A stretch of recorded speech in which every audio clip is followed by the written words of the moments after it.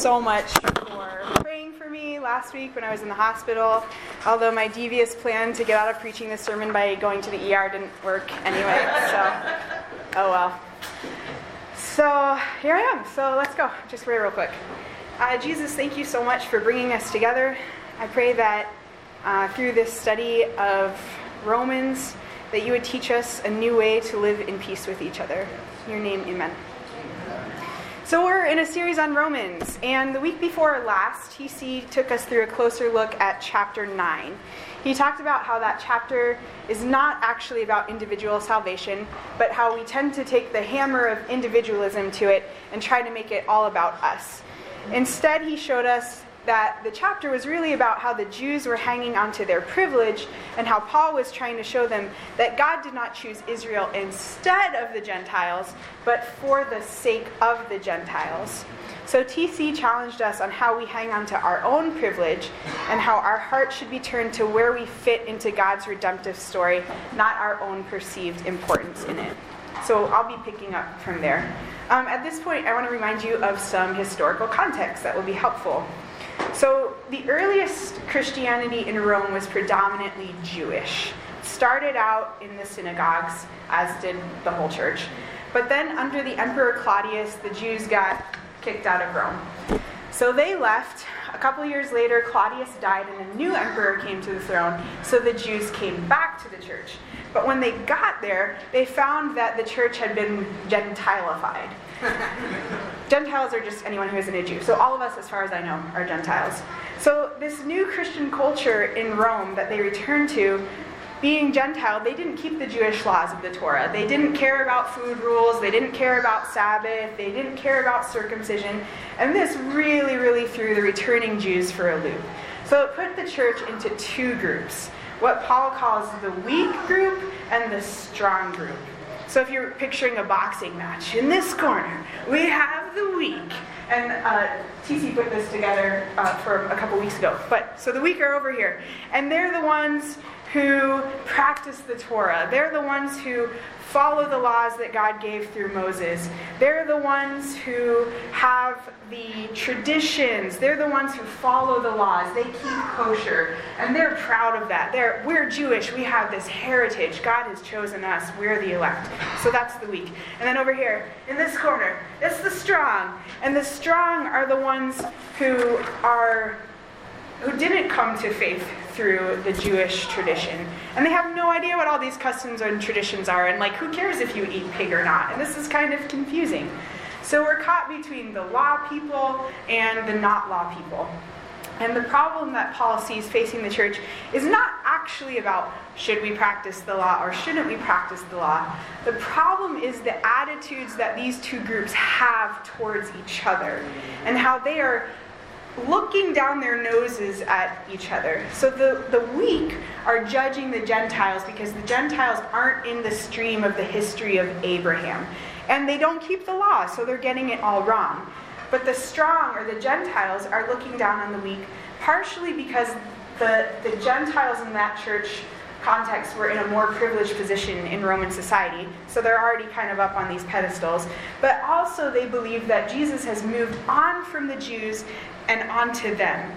So kind of the idea is look guys, this is the way of the future. Get on board or get out. Get rid of those old-fashioned ideas. And so these two groups are sitting in the same church. They're sitting at the same table in the same room.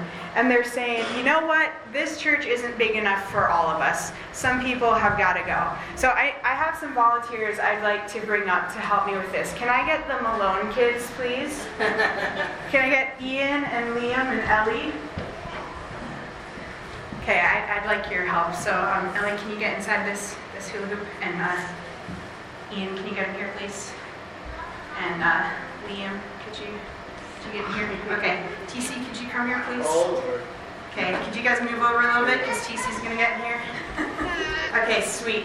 Now, I'd really like to get in here too. So, okay.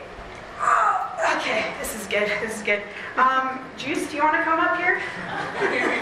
Okay, let's see. Can we make room for Juice? No, I don't think there's room. Okay, Juice, you got to help us decide which one of us should go so you can come in here. I'm probably Ellie. Okay. That's probably the best. Okay. Why Ellie? Let's make a good case I for feel it. like it'd be a good. Oh, okay. I think you can go. Okay. Awesome. Oh. Okay. Welcome. Still a little tight. Can we get rid of one more person, please? Who should we get rid of? Ian. Okay. Ian, you're out. You're off the island. Okay. Thank you. You guys can go sit down again as soon as we get out. So the two groups in the church are seeing the church as a hula hoop. If we're all going to fit in here, we're going to have to kick some people out. We can't all fit in here together. There's only so much room. And God's saying, no, this is not a hula hoop, people. This is a soccer stadium. This place is huge. There's plenty of room for all of you. Your picture is too small. It's not a hula hoop that God is calling this group to. So Paul needs to convince them of this. He needs to convince them that there is room in the church for both groups. And that was God's plan all along, to take two groups and make one family out of them, to make them sisters and brothers. So how is he going to convince them of that? He's going to tell them a new story. This new story is that God's commitment and love for Israel has not changed, but has expanded to include the Gentiles. And not only this, but that wasn't a last-minute decision on God's part. God wasn't like, oh, I have an idea. It was part of the story all along. But it doesn't seem that way to the Jews. For the Jews, this feels like a major plot twist. A good plot twist is a jaw-dropper that makes us rethink everything we knew about a story. So Darth Vader, no, I am your father.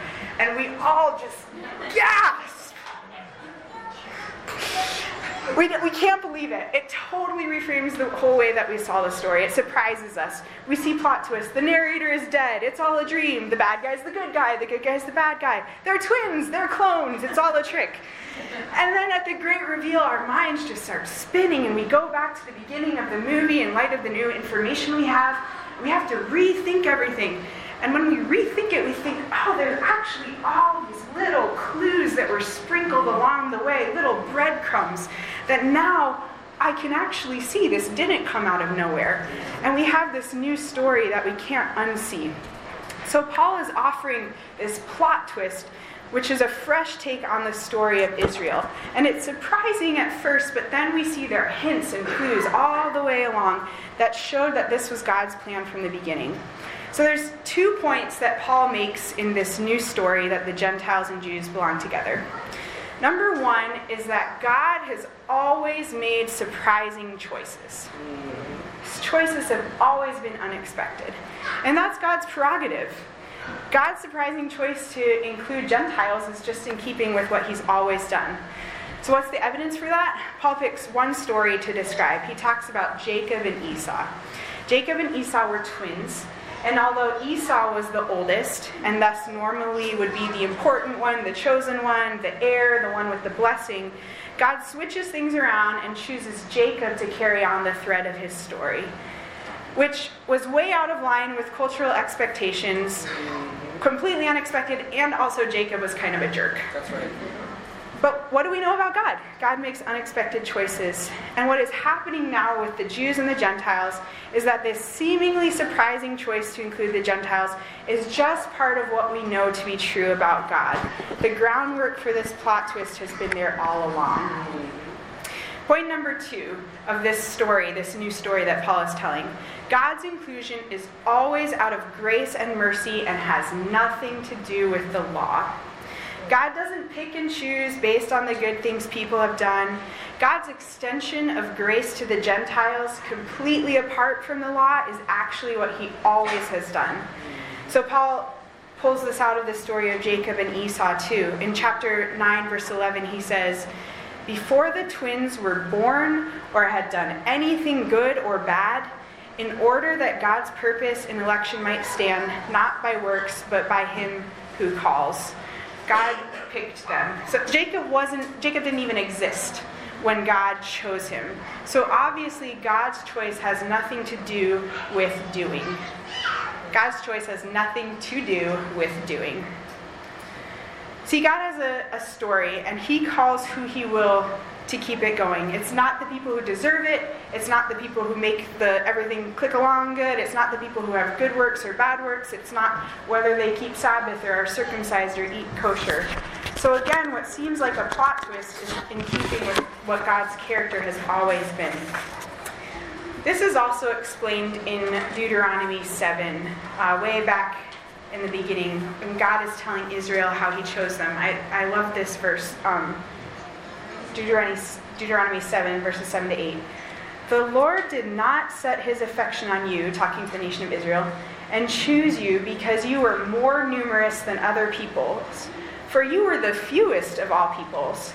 But it was because the Lord loved you and kept the oath he swore to your ancestors. Israel was chosen by God's grace way before the law existed. In the same way, God is adding the Gentiles as a measure of his grace. By grace, Israel was chosen. By grace, the Gentiles were added in. Paul says, it's God who decides to choose mercy. We can neither choose it nor work for it. So this is the new story that Paul's telling. But now that he's told it, his listeners have questions. Because after you learn a movie's plot twist, you have a lot of questions, right? So for the Jews, the question is, wait. Weren't we here first? Aren't we the chosen ones? So does this mean that God is done with us? Is he abandoning us? Is it all over? And is that even fair? And for the Gentiles or the strong, the question is, wait. What about us? Hasn't God moved on from the Jews? Isn't that whole Israel thing over? Why do we have to do their thing? So let's look at how Paul answers the weak first. Paul knows the story of Israel is unique. He knows God gave them the covenant and the law, the temple, the promises, the patriarchs, the Messiah. So if God is moving all these things around to include the Jews or the Gentiles, it makes sense that the Jews would be asking, okay, is he through with us? And Paul's answer is a very strong no. He takes them to another story in the Old Testament about the prophet Elijah. During the time of the kings, when Elijah was being hunted down and hounded, and he got to a point where his life was under threat, and he thought, I'm going to die, and I'm the only one left. And so that means the covenant and the promise dies with me. And he brings this complaint to God, and he tells God, they've killed us off, I'm the only one left. It's over for Israel. And God says, that's what you think. But actually, I have 7,000 people who have not bowed down to any idols. I have a remnant. Never in the history of God's relationship with Israel has there been a rejection or abandonment of them. Their history is tumultuous with God. Sometimes a majority of them wanders away, but always there has been a remnant of the faithful. And so even when there's just a remnant, the thread of Israel's connection with God has never been snapped. The covenant and the plan has been continuous without break from beginning until today. And that's not going to change. Paul is reassuring them. What has changed is that God has moved into a new phase of his continued faithfulness to Israel. But even so, even if God hasn't rejected them, it just doesn't feel fair because they've kept the faith. And now any old person who can come along with complete disregard for the law is in. It's not fair. I had to eat livered onions, and I had to sleep on the floor of the bus, and my sibling got the same curfew as I did. It just isn't fair. So their secondary question is, how can this be fair when we've been following you for so long? So when I was in high school, I did theater, and one of the plays that I was in, the student who was playing the main character had to leave for several weeks, and we weren't sure if she was going to come back to campus or not. And so the director took me on as the understudy for the role. And this was all in the rehearsal stages, and we were working on blocking. So blocking in theater is basically where you move when. So it's like, okay, at this point, this character walks over here, and they pick up this book, and then they come over here, and they stand here, and they turn. And what we were blocking, the main big thing that had to get blocked was a fight scene. And it was very, very technically complex, because you have to make sure you don't actually hurt anybody, but it has to look like you're hurting them. So there was hair pulling, and biting, and punching, and kicking, and wrestling, and we spent hours and hours and hours and hours just nailing down the details and getting the blocking just right.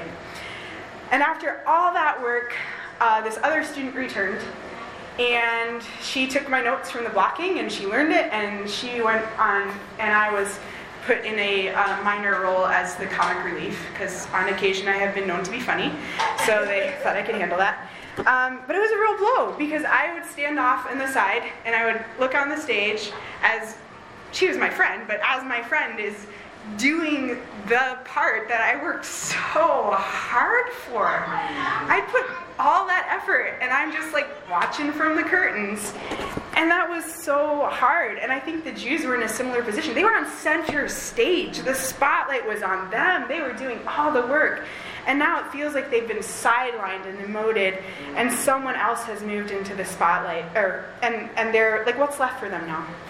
So they're saying, wait, we were here first, and not only that, but we have been good and well behaved.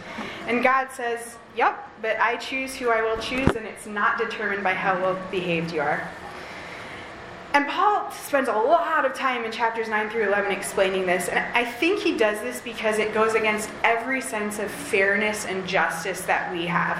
And it's easy for us to sit here and talk about things that have been unfair.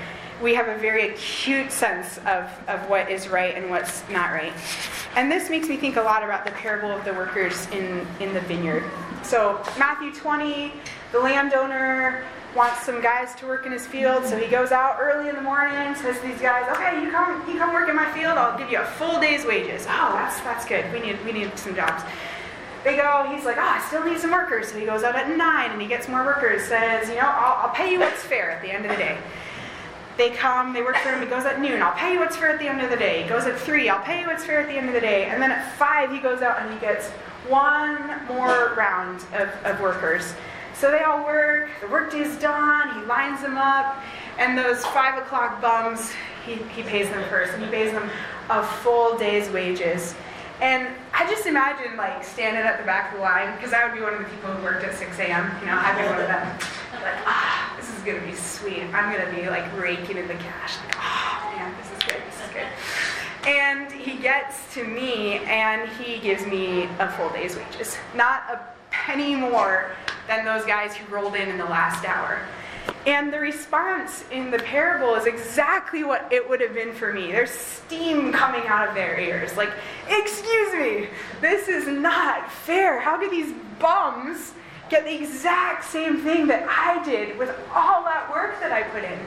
And the landowner says, look, I kept my word to you, right? Like when you came, I promised you this amount. Did I give you less than that amount? Have I broken my word to you? And they're like, no, you didn't. Okay, so if I want to pay these other guys that same amount, it's my vineyard, right? Matthew 20:15 says, should you be jealous because I am kind to others? In the same way God is saying to Israel, I kept my promise to you. There's not an iota less received of what I promised to give you. But I can choose who I want to be kind to. Look at your history. Have I ever chosen a pattern that fits into a certain mold? I choose foreigners. I choose the youngest over the oldest. Now I'm choosing to include the Gentiles too. Why would you be jealous because I am kind? Oofda. So then the strong have their own question. So hasn't God moved on from this whole Jew thing? Why are we stuck here? And so to answer that question, Paul gives them a word picture of a tree. He talks about grafting. He says, imagine this tree and it represents the people of Israel. And it's beautiful. These people have been elected by God's grace to bless the world. And then over here are some wild olive shoots. And these are the Gentiles. And what God has done is he's cut out parts of the branches of the tree and grafted these shoots in. 11:17 says, you have been granted in among the others and now share in the nourishing sap from the olive root. So the way grafting works, you actually have to cut off a part from the original tree. And then you take a branch from a different tree and you slide it into that spot and then you bind them together. And then as the tissues grow together, as it becomes whole, the new and the old become one tree. And it's interesting because there's a wounding that takes place, and it's only in the healing that those trees grow together. Which stood out to me because I think we know that the work of unity is hard, and there's healing and pain that has to take place. Right. So joining together is this work and this effort. But when it's finished, this is something I learned when I was studying for this. The amazing thing about a grafted plant is that it has more advantages over one plant alone. Because grafted plants can increase the fruitfulness of the plant. It can also make them more hardy and sturdy and better off. So it's actually better to bring these two plants together for the sake of the tree. So recently I went to a friend's, she was becoming a U.S. citizen, and got to go to her ceremony with that's my nephew and my niece. And it was super fun. So we were sitting there, and the judge got up and had them do the oath. And part of it goes like this. I have to read this because it's like so many big words. I absolutely and entirely renounce and abjure all allegiance and fidelity to any foreign prince, potentate, state, or sovereignty of whom or which I have heretofore been a subject or citizen. But after the swearing in, the judge was giving these closing remarks, and he pointed to that sentence, and he said something along the lines, okay, your allegiance is now to this country, but I don't want you to lose the love or loyalty you have to the country you came from. And he told all of the new citizens, this country that is now our country, now that you're U.S. citizens, is made richer by the food and the songs and the language and the ideas and the culture of your first home. So don't lose that. Bring that with you. And I was sitting there like, woo! So beautiful. We are stronger and we are more fruitful in our diversity. Amen? Amen. In the same way, the church is more strong and more fruitful and richer when we are together in the diversity of who God has made us to be. We all swear allegiance to King Jesus, but that does not turn us into clones. Right. We bring who we are with us into this family. Amen. So in these chapters, Paul has a challenge for both groups. To the weak, you have not earned your spot by keeping the law or by being Israelites. It was given you. It's time to welcome your sisters and brothers with or without observance of your traditions. To the strong, you haven't earned this either. You are not somehow a new and improved version for having been grafted in. It was given as a gift to both of you. Paul says to them, don't consider yourself to be superior. Do not be arrogant. Yes, salvation has been extended to the Gentiles, but not at the expense of the Jews. They are sharing into the root, and Jesus, Messiah, is what holds them all together. So for now, both groups, the final question and final challenge is no longer what do we do with the law? Because as chapter 10, verse 4 says, Christ has already accomplished the purpose for which the law was given. Christ took care of the law. So that's not a question anymore. The question is to decide what to do with Christ himself. Peace will not come through agreeing on Torah observance, but rather on a shared familyhood as sisters and brothers. We're not in a hula hoop. The weak don't need to shove the strong out. The strong don't need to shove the weak out. There's stadium for everyone. Two seemingly incompatible groups who by the grace of God have been made into one family. And it all boils down to this summary in chapter 10, 11 to 13. Anyone who believes in him will never be put to shame, for there is no difference between Jew and Gentile. The same Lord is Lord of all, and richly blesses all who call on him. For everyone, Jew and Gentile, weak and strong, who calls on the name of the Lord will be saved. So what about us here at Roots? Here's a couple thoughts I'd like you to take away. One thing is, we as the church, our church specifically, churches in general, we have our own sibling rivalries to work out. We're not working with Jews and Gentiles, but we have our own divisions and our own splits. We have our own categories of us and them. Christina Cleveland, in her book, Disunity in Christ, talks about right Christian and wrong Christian. And we all know in our minds who the right Christian and the wrong Christian is. And if you're not sure, just think about the people you agree with, and those are the people you think are the right Christians. Christina says, Dr. Cleveland says, right Christian and wrong Christian is all about naming our biases and recognizing that many of us have so succumbed to the tribalism in the church that we've started labeling people who are like us as right and people who are different than us as wrong. This shows up all over the place, and we need to be aware of that. And I think nothing is more divisive in our church today than race. And I think that, I wonder if Paul was writing Romans today, if he would be writing about racial reconciliation. I wonder that. Another thing that we can take away from this is there's no room for high horses. We don't need to pat ourselves on the back and say, oh, man, God is so lucky to have me. It's pretty great that I'm here, you know. None of us have worked our way into God's family. And on the flip side, there's no judgment of others who are also in the family with us. God has mercy on all of us, so we don't decide who's in or who's out. There's room in the hula hoop.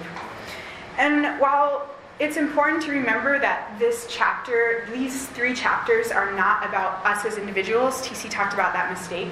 I think that we can take away truths about God that apply to us as individuals. And one of them I would encourage you to take home has to do with how we assess ourselves. And you know, when we're little, you assess yourself by the standards of the kickball field. So, you know, who gets picked first, and then we grow into adulthood and we just still think those things. So here's something that's true about God. God does not bring us into his family because we're the smartest or the strongest or the fastest. He doesn't care if we can jump the highest or spit the furthest, or flip the most on the monkey bars, or any of the adult equivalent of those things. Like he said to Israel, I chose you because I loved you. So this week, I just think about this. Like, imagine God taking your face, or your shoulders, whichever one's more comfortable, and looking into your eyes and saying, I chose you because I love you. And that's true of the person sitting next to you, and the person across the room. It's true for every individual. Carry that in your heart. I chose you because I love you. And that truth of God's love including us leads us to where Paul ends these chapters, which is gratitude.